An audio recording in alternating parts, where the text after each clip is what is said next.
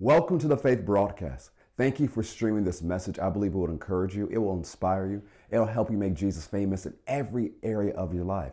You know, as we settle into 2023, get our new routines and go through this year, there's something so important that you must have this year. It's not saying, well, maybe, or I might need to know. You must have this in 2023. And so just a few moments, I'm going to share what you must have in 2023. And I want to encourage you to stay connected with us. Our website is fccga.com. And this message streams, of course, on our YouTube channels, our Faith Plus app. It's available as well on our podcast as well. And we do a daily devotional podcast to help you start your day with faith and encouragement. It's called Faith in the Morning with Kerrick Butler. So however you're streaming this, I encourage you to subscribe, download our Faith Plus app so you can be encouraged to live the supernatural lifestyle of faith. Now, here's this message about what you must have in 2023. I want to emphasize the importance of what we're covering today. You must have this in 2023. So I'm going to say it out loud and put it in the chat. Say, I must have this in 2023. Say it again. Say, I must have this in 2023. So Ephesians chapter 6, verse 18. And to show you the importance of this, Paul asked multiple churches to pray about it. Now, it'd be one thing if Paul talked about it once.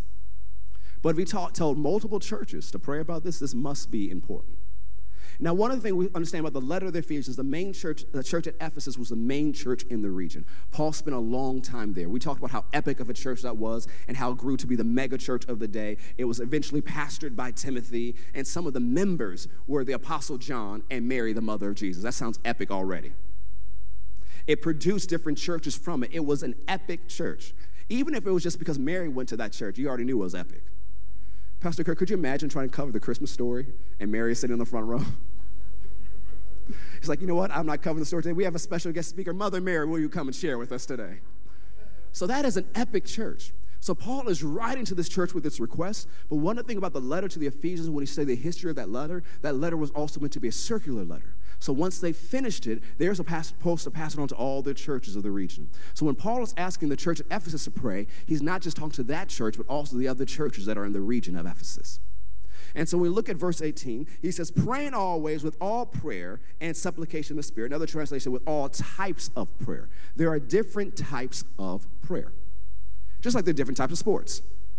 How many know you can't play football by basketball rules? You can't play soccer by hockey rules. There are different types of sports with different types of rules. There are different types of prayer that all have different types of rules. And so he's saying, praying with all types of prayer and supplication in the Spirit, being watchful to this end with all perseverance and supplication for all the saints. So yes, pray with all types of prayer. Pray continually. Pray for every single believer. And for me. Now you got to think, you might think, well, if Vernon doesn't need prayer, Paul doesn't need prayer, because Paul's a champ. But multiple times, throughout all his letters, Paul said, pray for this brother right here. And so notice what his specific request here in Ephesians 6:18 to pray for. That utterance may be given to me. So Paul asked this church at Ephesus and all the churches that will read this letter to pray that he would receive utterance. Say utterance. And notice what he wanted to do with this utterance. That I may open my mouth boldly to make known the mystery of the gospel. How many know if it's a mystery, it's not clear? He goes on and says, for which I'm an ambassador in chains, that I may speak boldly as I ought to speak it. So not only do I want to make it clear, but I want to proclaim with the boldness that is appropriate to this mystery.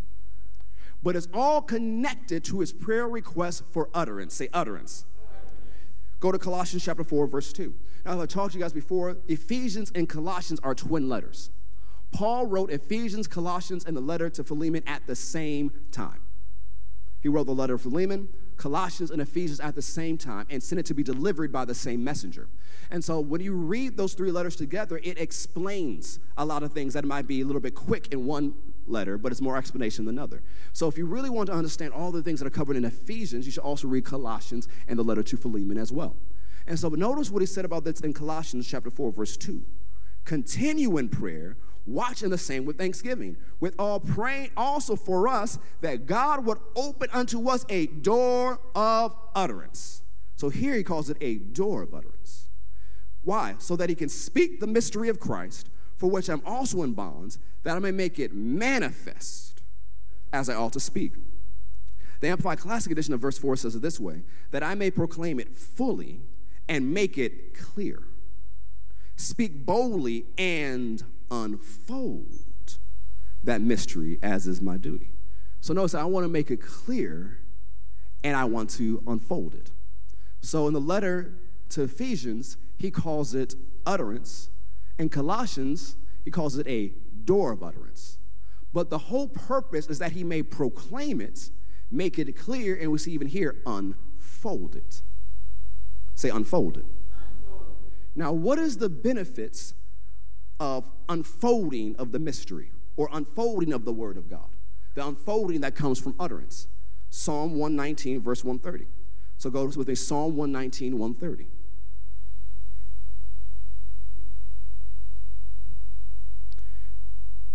The unfolding. Why is Paul telling these churches to pray? That they have the unfolding. Psalm 119, verse 130. Psalm 119, verse 130. The unfolding of your words gives light. It gives understanding to the simple. It gives instruction or understanding to the simple or the unlearned or the untaught. The unfolding of his words gives light. I remember in 2020 that I was walking around my house getting ready. I was just doing something, and this scripture rose up in my spirit. The entrance of your word or the unfolding of your word gives light, so I'm innovative and I always know what to do. It popped out from my heart, out of my mouth. I said, well, I'm going to say that on a regular basis. The entrance, the unfolding of God's word gives me light, so I'm innovative and I always know what to do. And so I set my faith for the unfolding of his word so that anytime I sit under the word, I become innovative. I get light. I get understanding. I can't tell you how many times where I've made it a priority to sit under the word and God starts talking to me about things that the man or woman of God is not even preaching about. That I'm hearing their message, but he's also talking to me about other things.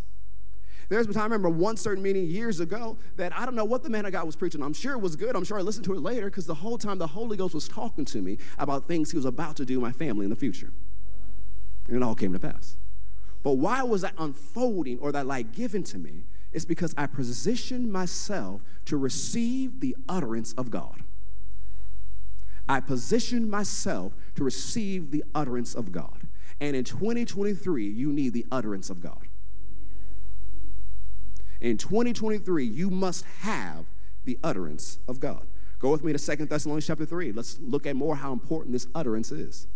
We see that Paul prayed that he would have that utterance, that from that utterance he might proclaim it boldly, make it clear, and unfold it.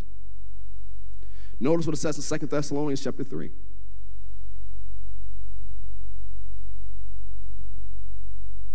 Starting with verse 1.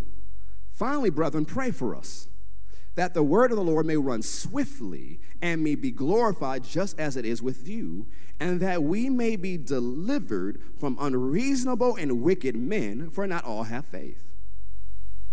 Now, why would he tell them to pray that way? Let's go look at a couple more verses and we'll break it down. First, let's look at this from the Amplified Classic Edition.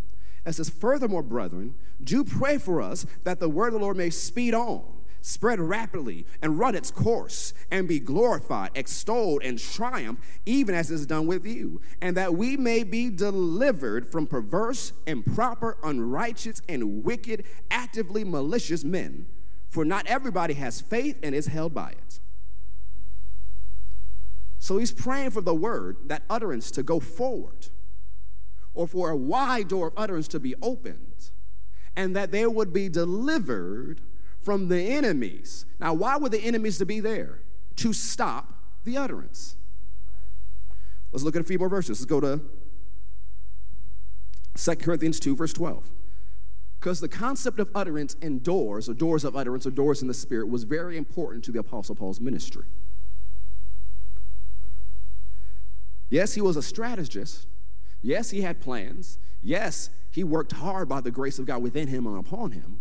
But he also was a big believer in utterance and doors of utterance and doors of the Spirit.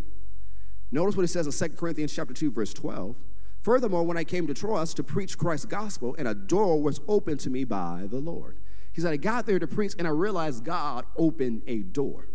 And the next verse said, I couldn't stay there long, and so some translations said, I bid them farewell or left my peace with them. The phrase in the Greek means I gave them some parting instructions. Why? Every time that door Paul was talking about was open, there was utterance that flowed, instructions that flowed, understanding that flowed, enlightenment that flowed, because of the door of utterance, because of the utterance. Now look at 1 Corinthians 16, verse 9. 1 Corinthians 16, verse 9.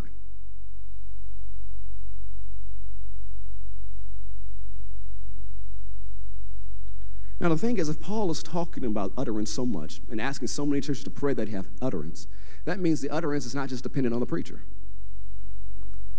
or the preacher's prayer life or the preacher's study. Yes, preachers should pray. I know I have a number of people who are being trained in ministry right now. You need to have a prayer life. Don't preach without a prayer life. Have a prayer life and preach. Have a study life. But it's not just dependent on the preacher if the utterance comes forth. Because if it was, Paul would have asked all these churches to pray. Notice what it says, 1 Corinthians 16, verse 9. For a great and effective door has opened to me, and there are many adversaries. When you look in context, he's writing this letter, he's in Ephesus. And when you read the book of Acts, you see what a great and effective door looks like. Because Paul stayed there for multiple years, and it says after he spent weeks in the synagogue converting many people, that they moved to the school of Tyrannus, and during the middle of the day, he taught daily at that school. Now, they're talking about door of utterance, and now there's a door that's suddenly open for them to teach in this wide area where thousands of people could come in here every single day. And Paul was not a short-winded preacher. There's a story in the book of Acts of him. He's like, I got this one day, so I'm going to go. And so he preached all night long. He preached so long that there was a guy sitting in the window. Now, he probably doesn't always sit there, but he's trying to sit there, get some fresh air, and stay awake. He's like, I can't be the one who falls asleep on Paul. Could you imagine if you were the one who fell asleep on Paul? You might appear in the Bible, and so-and-so fell asleep while I was preaching. So imagine. So he's trying to stay awake. And all of a sudden, he falls asleep, and this brother is so knocked out, he falls out the window. And it says he hit the ground and died. What did Paul do? He paused preaching, went downstairs, raised the dude from the dead, and kept on preaching. He didn't dismiss the meeting. So now that I got your attention again, let's pick up where I left off. And so imagine what those meetings were like when he's preaching every single day. And then it says, at that time, special miracles were done by the hands of Paul. So that cloths were brought to him, and healing power went from Paul into those cloths, and anybody who touched those cloths were healed and delivered. It was transforming the region to such a point that there were some warlocks and magicians in the area who were known for trying to use. One of the things I understand about the city of Ephesus, it was a city deep into witchcraft. Not just in the worship of false gods, but deep into witchcraft and all the things that they did. It was a very deep practice there in that city. And so there were some warlocks who were known for trying to for lack of better terms, they're trying to cast out demons. They tried. They would, read all these names over you. And they had observed Paul being able to cast out demons every day at the school. They watched, they saw it happen. They saw how he would do it in the name of Jesus. So they thought, this is a new magic word for us. Let's do the same thing. And so they go into this house, and the way it's portrayed in the Greek, it wasn't just any house, it was that house. The house everybody knew about, the house that everyone knew. The violent man stays there, avoid that house. But they thought they had a new magic word. So 7 of them went. It says there were 7 sons of Sceva, a Jewish high priest. It doesn't mean he was a high priest of the Jewish religion. He was of Jewish race, and he was probably a false high priest of one of the gods or goddess in that city. And the word Sceva is not even a Jewish name. It describes the type of character that man had. Let's just say there was a lack of character on his part.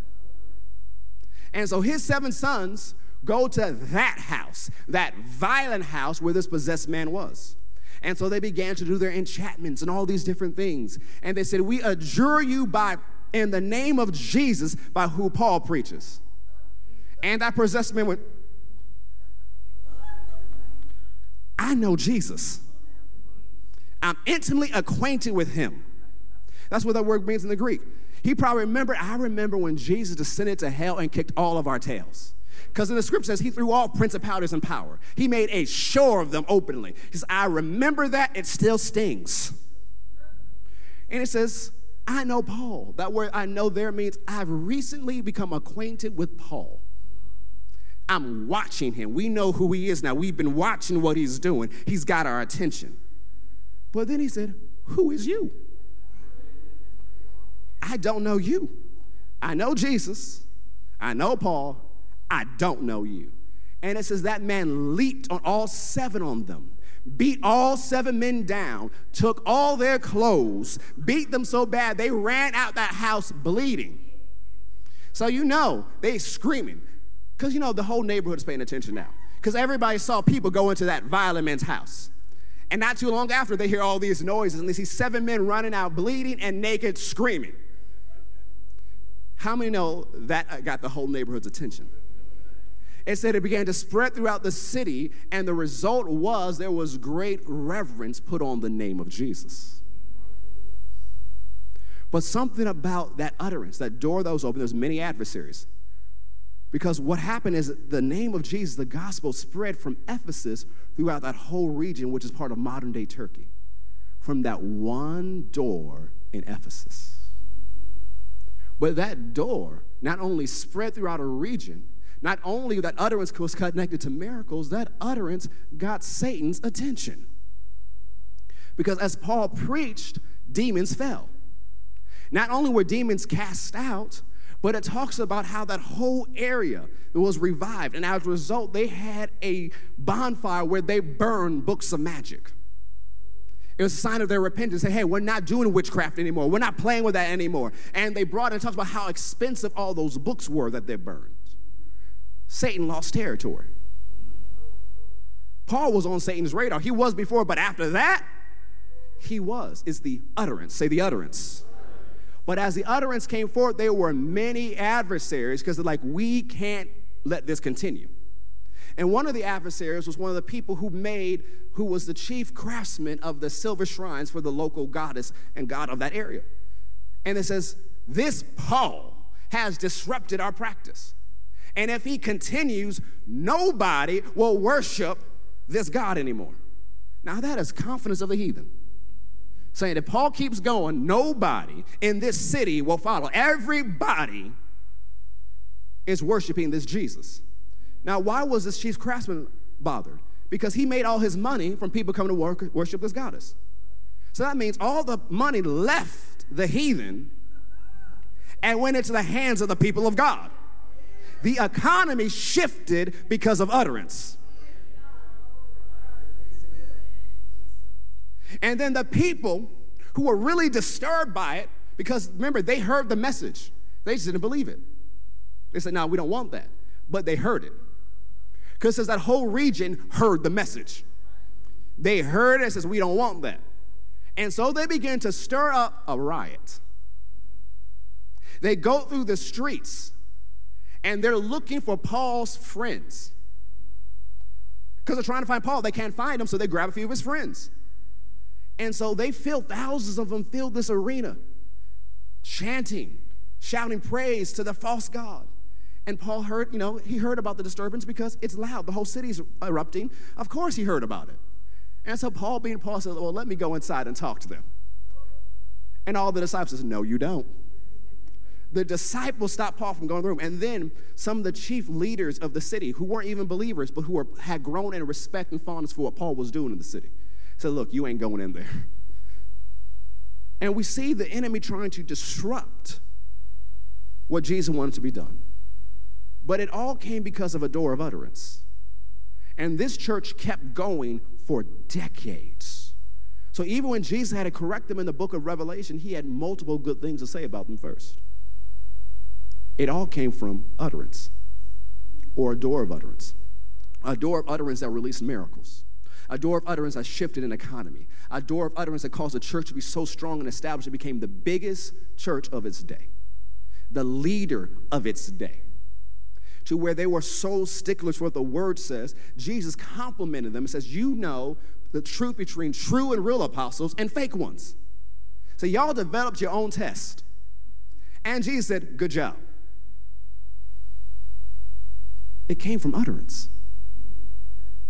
You need the utterance of God in 2023. Let's go a little bit further. Utterance is more than just mere words. And we see the emphasis Paul placed upon it. And so one of the things when you pray for utterance, that you pray for ministry gifts to have utterance, you also pray for them to be delivered from the attacks of the enemy. Because the enemy will do whatever he can to shut them up. Because he doesn't want them opening their mouth. I remember a number of years ago, I think it was my early 10 years, that when I would get sick, I would lose my voice. It would just happen. That didn't seem like it'd be connected, but all of a sudden I wouldn't be able to talk. And then after this happened a couple of times, my mom realized, I said, hey, you're called to preach. You have to use your authority and fight this because Satan is trying to shut you up. I realized that. And I know this happened not too long after I had received my call to follow after God and preach. And so anytime something tried to come on my body, from then on I said, no, I ain't doing that. I don't receive that. Because I realized, because the thing is you can say, oh, that's just part of life. People lose their voice time and time again. But if what I'm supposed to do is proclaim what he said, I can't put up with that. So I do the natural things. That's why you guys always see me with a cup of tea with honey. Why? I got to preach. That's why I do the natural things. I don't always eat certain things or drink certain things at certain times. Why? Because I want to be able to deliver the message. So there are natural things I do and spiritual things I do because I know the importance of utterance. And it's not always just what's proclaimed from the mouth of the man or woman of God, but it's also when people position themselves to hear from God, God will talk to their hearts about things. That I know there are times people say, oh, yeah, you said this in the message. I'm like, I said that? I look back, oh, I did say that. They said, what did you say again? I said, I don't know, let me think. Or other times, that did not come out of my mouth. That was the Holy Ghost talking to your heart. But it was what they needed. It was the utterance of God. And a lot of time people pray for answers because you can receive from one of the primary ways God speaks to his believers outside of reading the word and the inner voice of the Holy Ghost on the inside of them speaking to their spirits is through the ministry gift of their pastor. And some people don't have answers so they don't show up. Quiet on that note. You know, show up in person or online. He's like, oh, God, I want you to speak to me. He said, I gave the answer. You just didn't stream it. And it's not like it was not made available for you could hear it at any time. It's the utterance. How many answers have you missed because we haven't tuned in to get the utterance of God? Oh, God, I need you to answer I'm praying. I need to know what to do. I've been praying for wisdom. You said if I pray for wisdom and faith, I believe I receive. Where is it? Well, go to church. It is the utterance of God. There are a number of things you can get as an individual believer or that you can get as your family stands in faith. But there are a number of things that happen when the believers come together. And part of it is this type of utterance that changed everything in the city of Ephesus. So you must have the utterance of God in your life in 2023. You must pray that God grants his ministry gifts a wide door of utterance, that they're able to unfold the mystery, that they can make it clear, and that they'll be delivered from any attempt to stop them from giving that utterance. Now go with me to Acts chapter 2. I still want to show you how important this utterance. Most of you get how important it is, but there's even more. Why? Because think about this. When the first 120 were baptized in the Holy Ghost, what was one of the first things God gave them? Acts chapter 2, look what it says.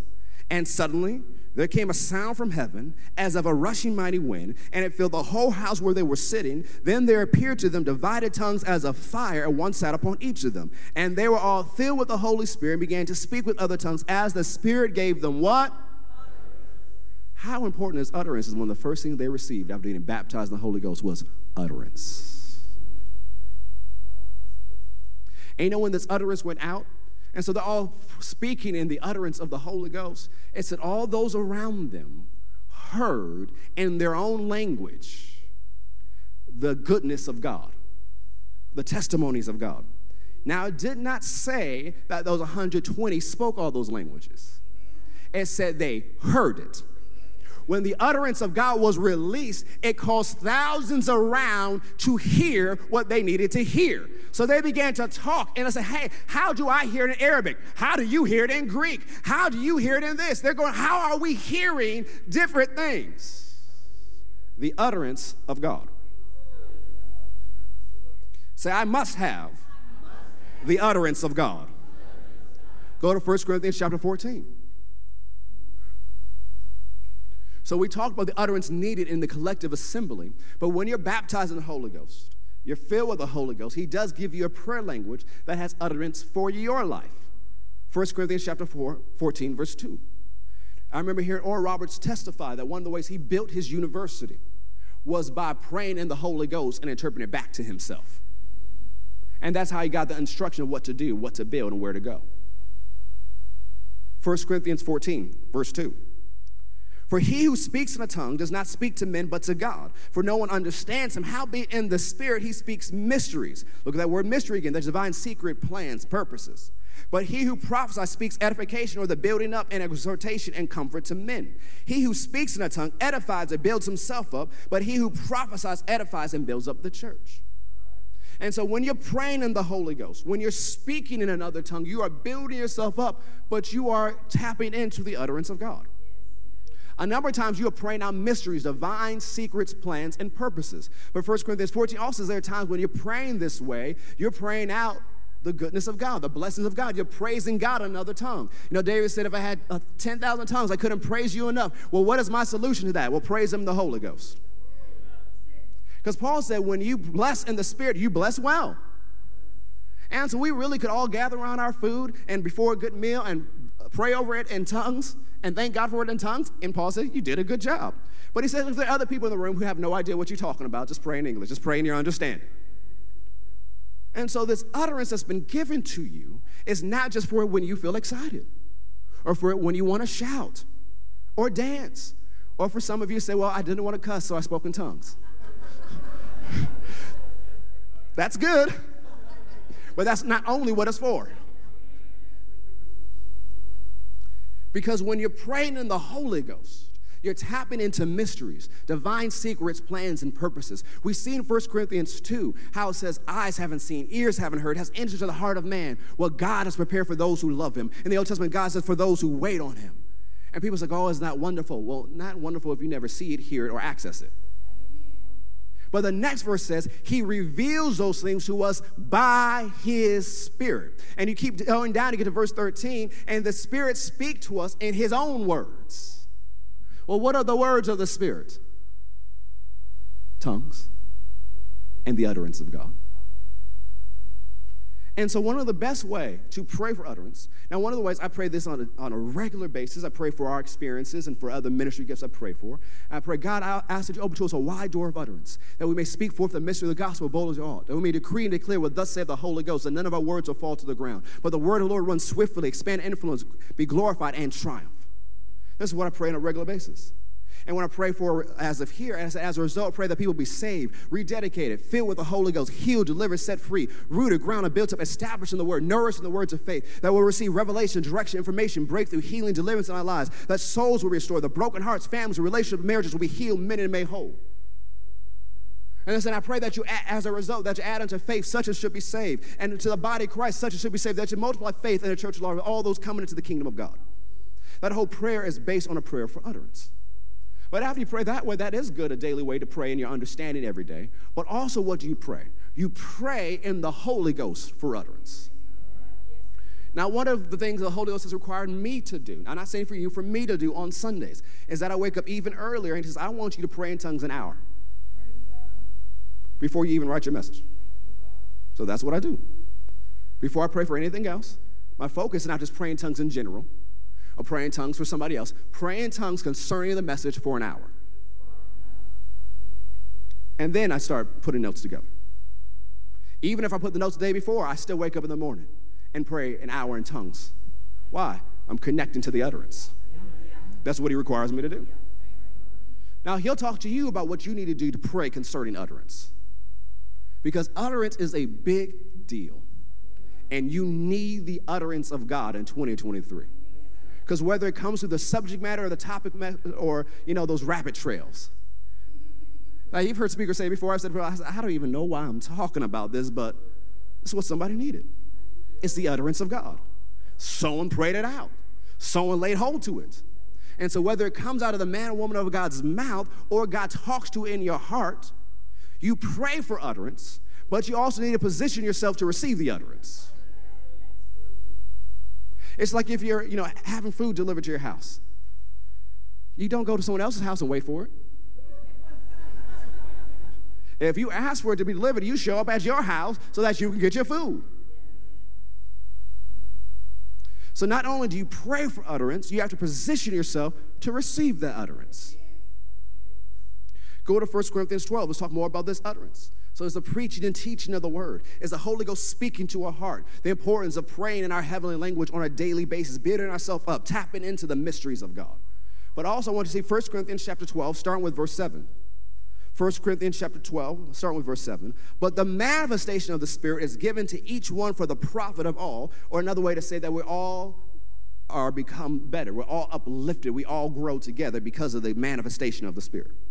For to one is given the word of wisdom through the Spirit. To another, the word of knowledge. And we talked about that was one of the things we experienced earlier, through the same Spirit. To another, faith by the same Spirit. To another, gifts of healings by the same Spirit. We experienced that earlier. To another, the working of miracles. To another, prophecy. What is prophecy? It is a supernatural message in a known language.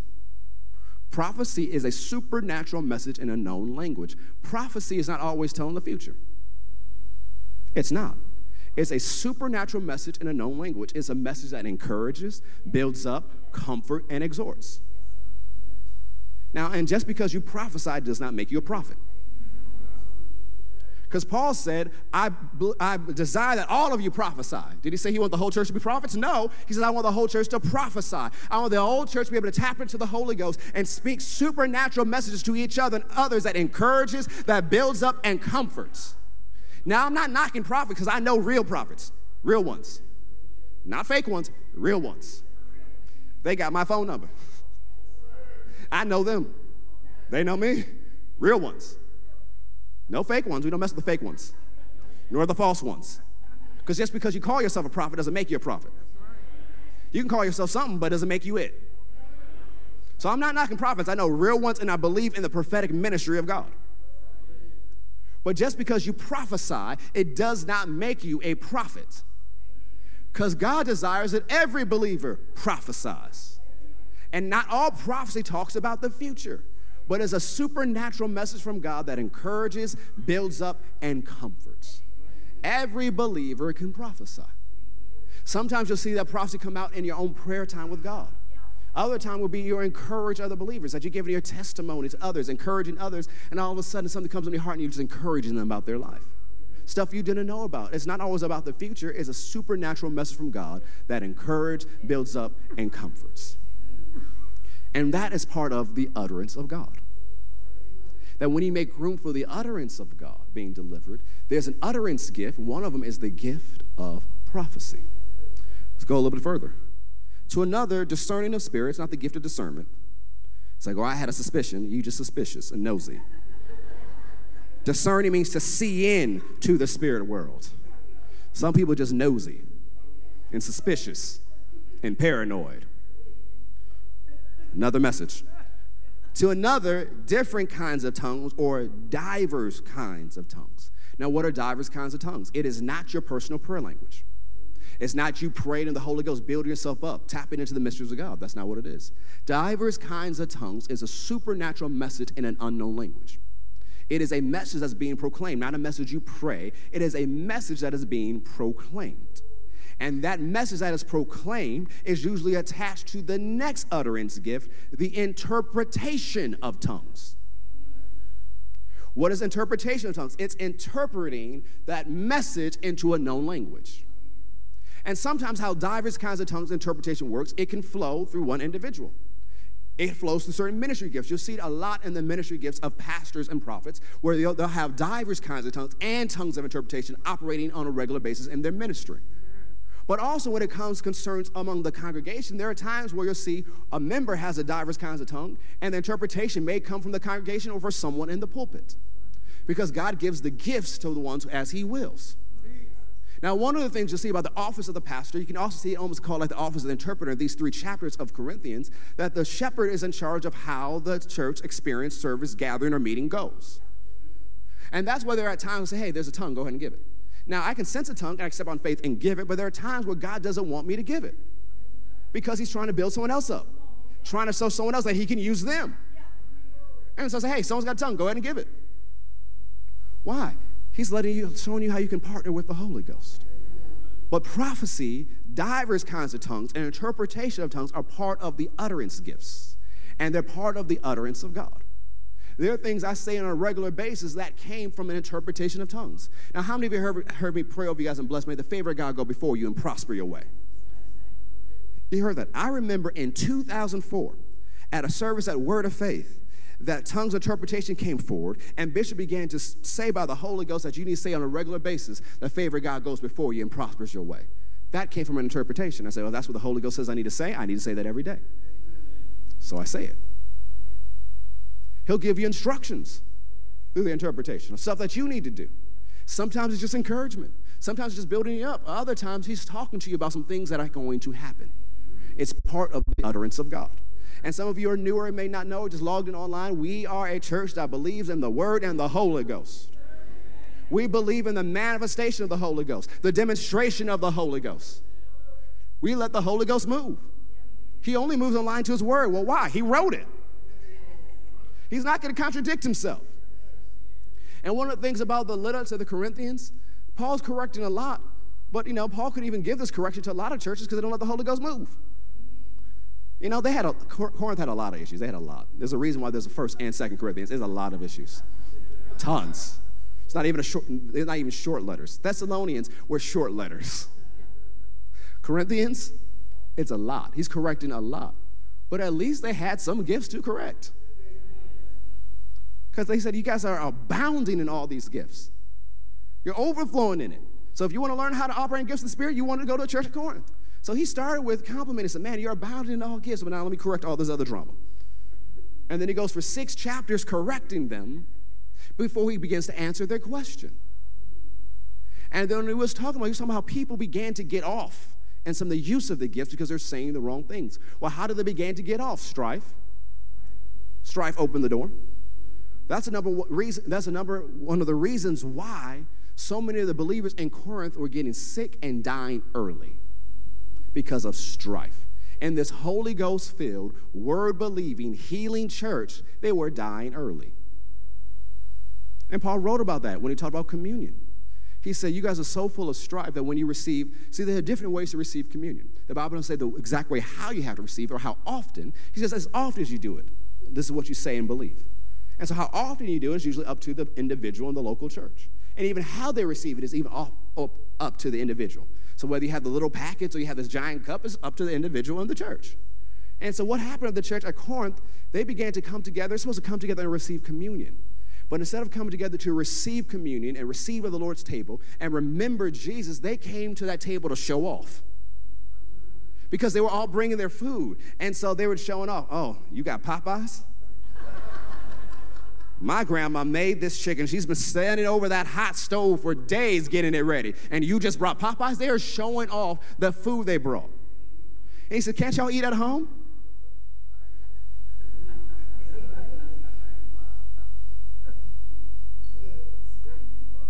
That's what was going on. And although they had utterance going forth, they weren't receiving the benefits of the utterance because of the strife, because of the kryptonite that was among them. They were losing all their supernatural power, although they had the gifts.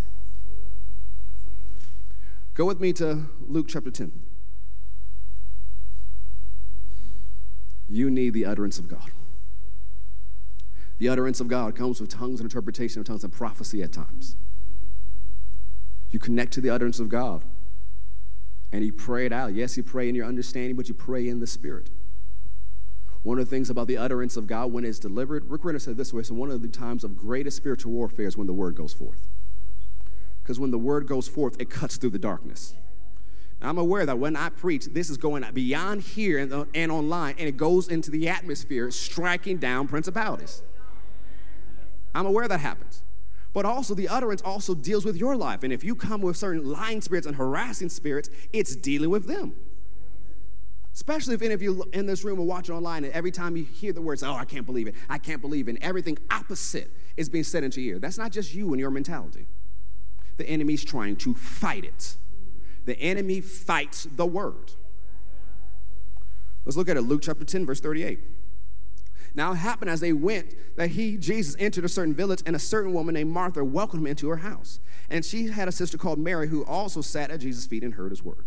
Now, one of the things about Martha and Mary and their brother Lazarus, one of the things the scripture says, they were friends of Jesus. Friends. Jesus, the Son of God, God himself, had friends. He had family too. You say, oh, his family turned on him. Not all of them. If you study out, he had family members who supported his ministry the entire time. Yeah, he had brothers who, they needed help. And after he was raised from the dead, they got it together. But you see a number of his family members supported him the whole time. But he also had friends. And the scripture also says Jesus knew what was in people's hearts. And he still had friends. If the Son of God has time to have friends, so do you. Well, they're people. You as a people too. Jesus did life in community. He had the apostles and a number of people else around him, but he also had friends. And so he's going into this house of these people who would become, and maybe at this point are already his friends. Mary, Martha, and Lazarus. And when Jesus showed up, it usually wasn't just him. He had the 12 apostles with him and a crew that we'll look at in a moment in Luke chapter 8. So they all show up at that house. And how many know if Jesus came to your house, hopefully he gave advance notice? Because some of you want it to be like specifically those dust, not just the normal dust, but those baseboards can't have any dust on them. It's like those memes or the videos of people rushing to the house and running up to your room to see if the bed is made. It was perfect if she had advance notice that Jesus was there. So Jesus and company shows up, and Martha, she has that serving gift. She wants to be hospitable. She's serving everybody. Oh, do you need something to drink? You need some food? She's just being hospitable. But her sister Mary sat at Jesus' feet to hear what he's saying. But Martha was distracted. Was what? Was what? With much serving. And she approached him and said, Lord, do you not care that my sister has left me to serve alone? Therefore, tell her to help me. Now remember, Jesus is teaching, right? Jesus is preaching. He's giving a word.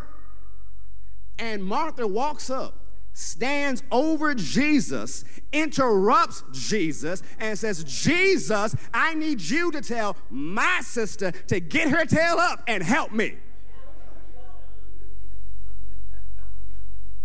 She was so distracted, she distracted others.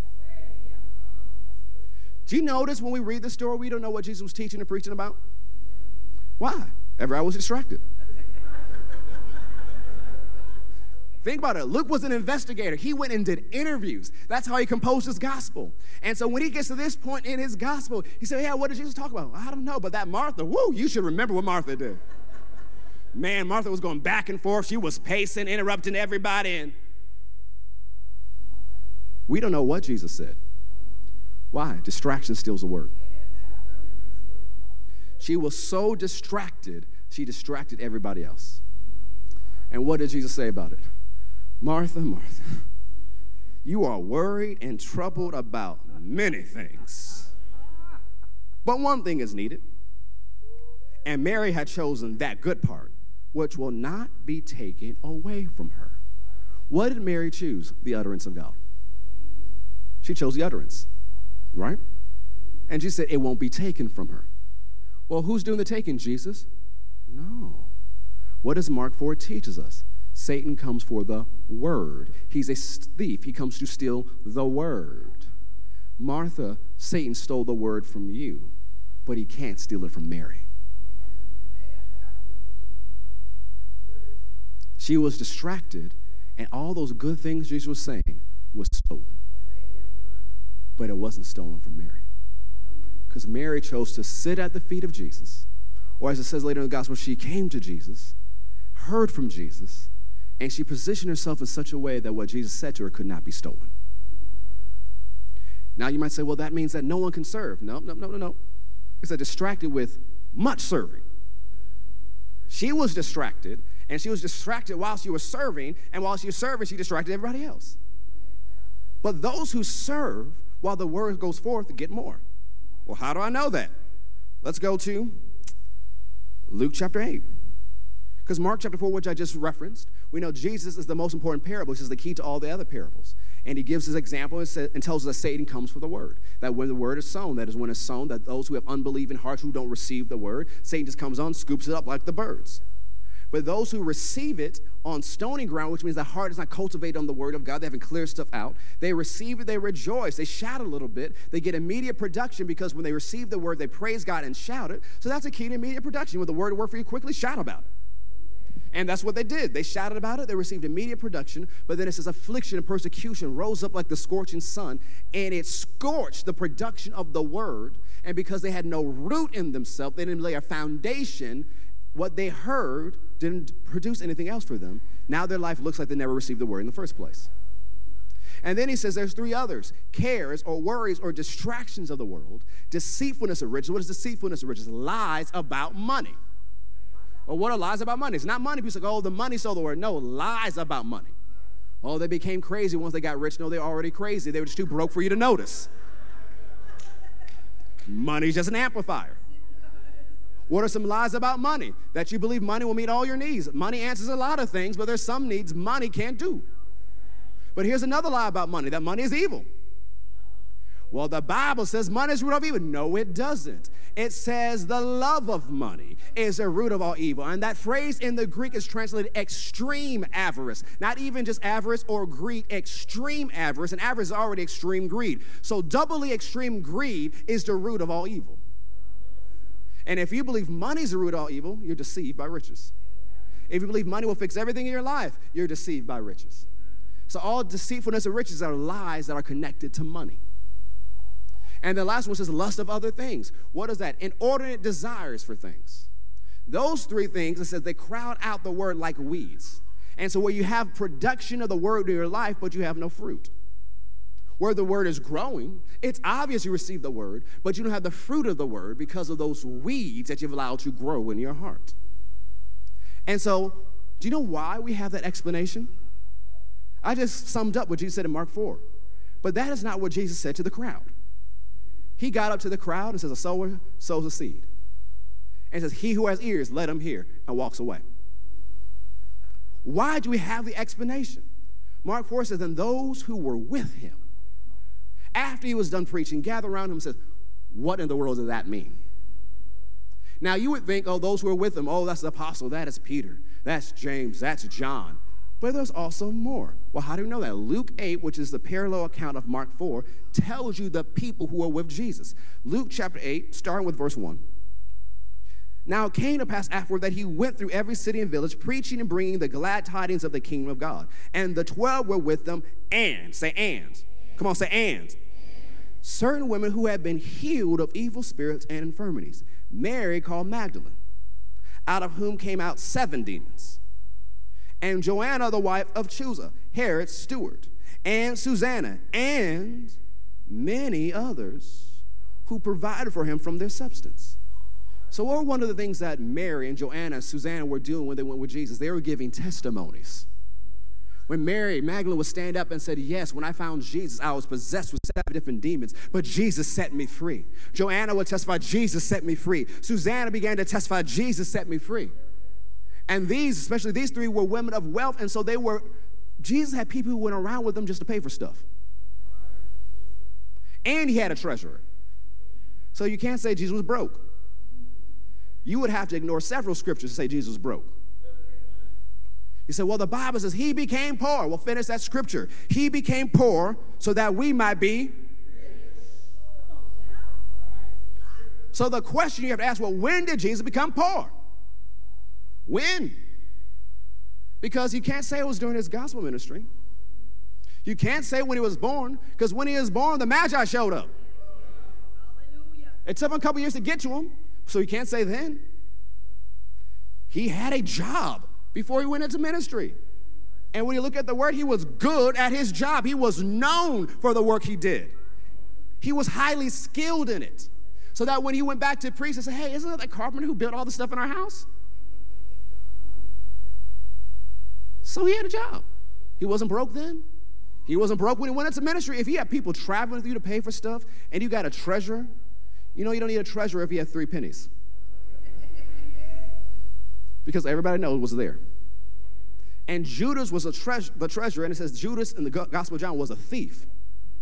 He would steal from Jesus' treasury. Come on, you know. If people steal from Jesus, they steal from anybody.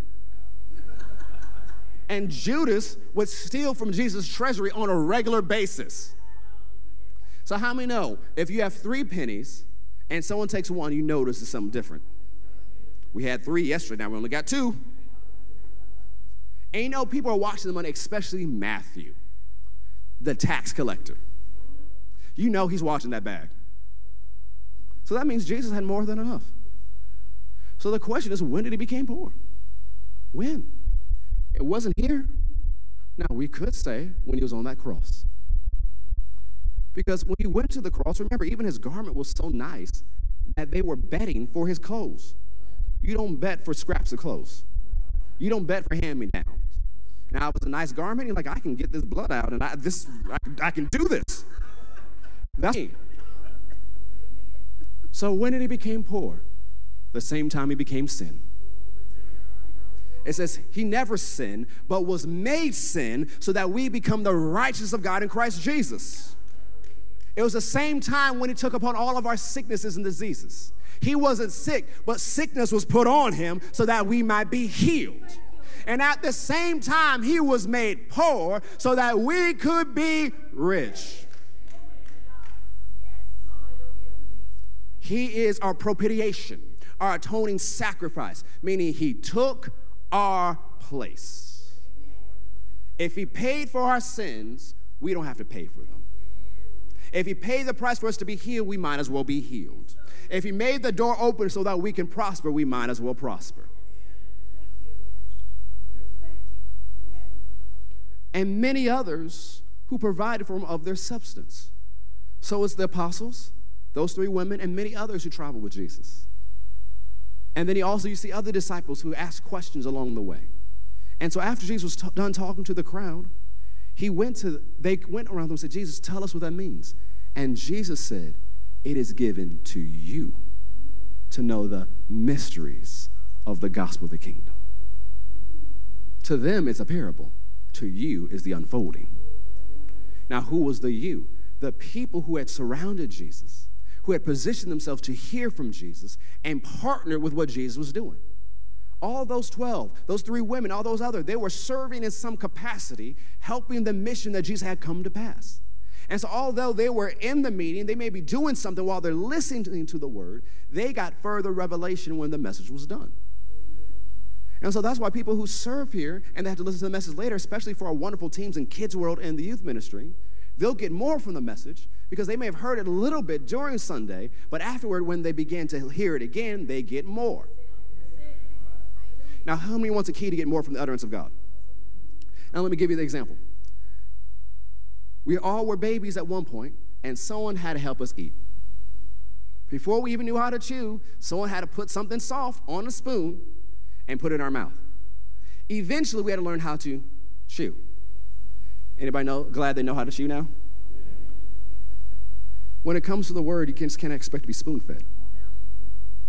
You have to learn how to chew. So after the word is given, you can't say, oh, the word was good. No, you have to go home and chew on it. Well, how do I chew on it? You go over the scriptures again. You listen to it again. Because faith comes by hearing, and hearing by the word of God. You begin to meditate on the word of God. You study it out. You think upon it. You imagine it. You begin to say it. That is chewing of the word. If you want further revelation from the utterance you receive, you have to go and meditate on it. And as you meditate on it, you receive even more. So you can't just, people start at all different levels. You just got saved. Hey, I'm glad we're here. We can spoon feed you. But for those who've been saved, 5 years, 10 years, 20 years, 30 years, 40 years, 50 years, 60 years, 70 years, you got to chew. And so that's why people say, oh, I'm just not getting fed anymore. Or did you just not chew? It's like you just want someone to chew it for you? It's kind of gross. You got to chew. You got to meditate. You got to take notes. And then when you get home, look at those notes. Some of us are great note takers. Anybody got some really good note-taking skills? Some of you got binders full of notes. But when's the last time you opened it and gone through it again? You have to meditate on the word. You have to chew the word, and you receive more from God. Go to Luke chapter 6. Let's begin to close here. Luke chapter 6, verse 46. And see, the utterance of God comes forth here, but also comes forth in kids' world. The teachers over there, the ministers over there, they're releasing the utterance of God to the young people. Our youth minister is releasing the utterance of God to the teenagers. It's the utterance they need. So what do? You make sure your kids are there. Oh, well, Kids World was full. Well, serve in Kids World so more kids can get in. Do you know why I'm not bothered if a kid cries in church? That's a sign of a healthy church. Because if you don't have any kids or any babies, that's a problem. We're making plans of what we do to expand because we're looking at in a couple months, Kids World could be full. Well, what do you do when Kids World's full? That is the subject of our meeting, so pray that we have wisdom and utterance. But that's a good sign. Because you know what also says in Isaiah? Don't you know a child will lead them? Do you know there are people in this church who their kids brought them? That for some reason they weren't listening to the voice of God, and so the child saw an advertisement and had fun in church, said, come on, Mama, we're going to church. Come on, Dad, we're going to church. And God was able to get the whole family because the child had fun in Kids World. And they're not just having fun over there. As I said, the utterance of God is going forward, and they're learning the oracles of God. They're learning the things of the Spirit. They're learning the principles of faith in the Word of God. And so we have to be people who position ourselves and our families to hear the utterance of God and meditate on it throughout the week and listen to it again and again and again. One of the reasons why we have the app and we stream the daily podcast devotion on all the things we do is so that you can grow in the Word and always position yourself to receive the utterance of God. And so closing here in Luke chapter 6, verse 46, we see here the importance of Jesus said to come to him, to hear from him, and do what he says. So you can receive the utterance of God, but you got to do it. I said you got to do it. See, we'll talk about this on Wednesday night because I feel the shift that I need to do something else now. On Wednesday night, we'll talk about what you must do in 2023. Because you have to learn how to take the utterance of God, lay a foundation, and build your life. You're recreating your life, but now you have to learn how to build a wall around it. The enemy does come to steal, but if you put up a wall, he can't get through.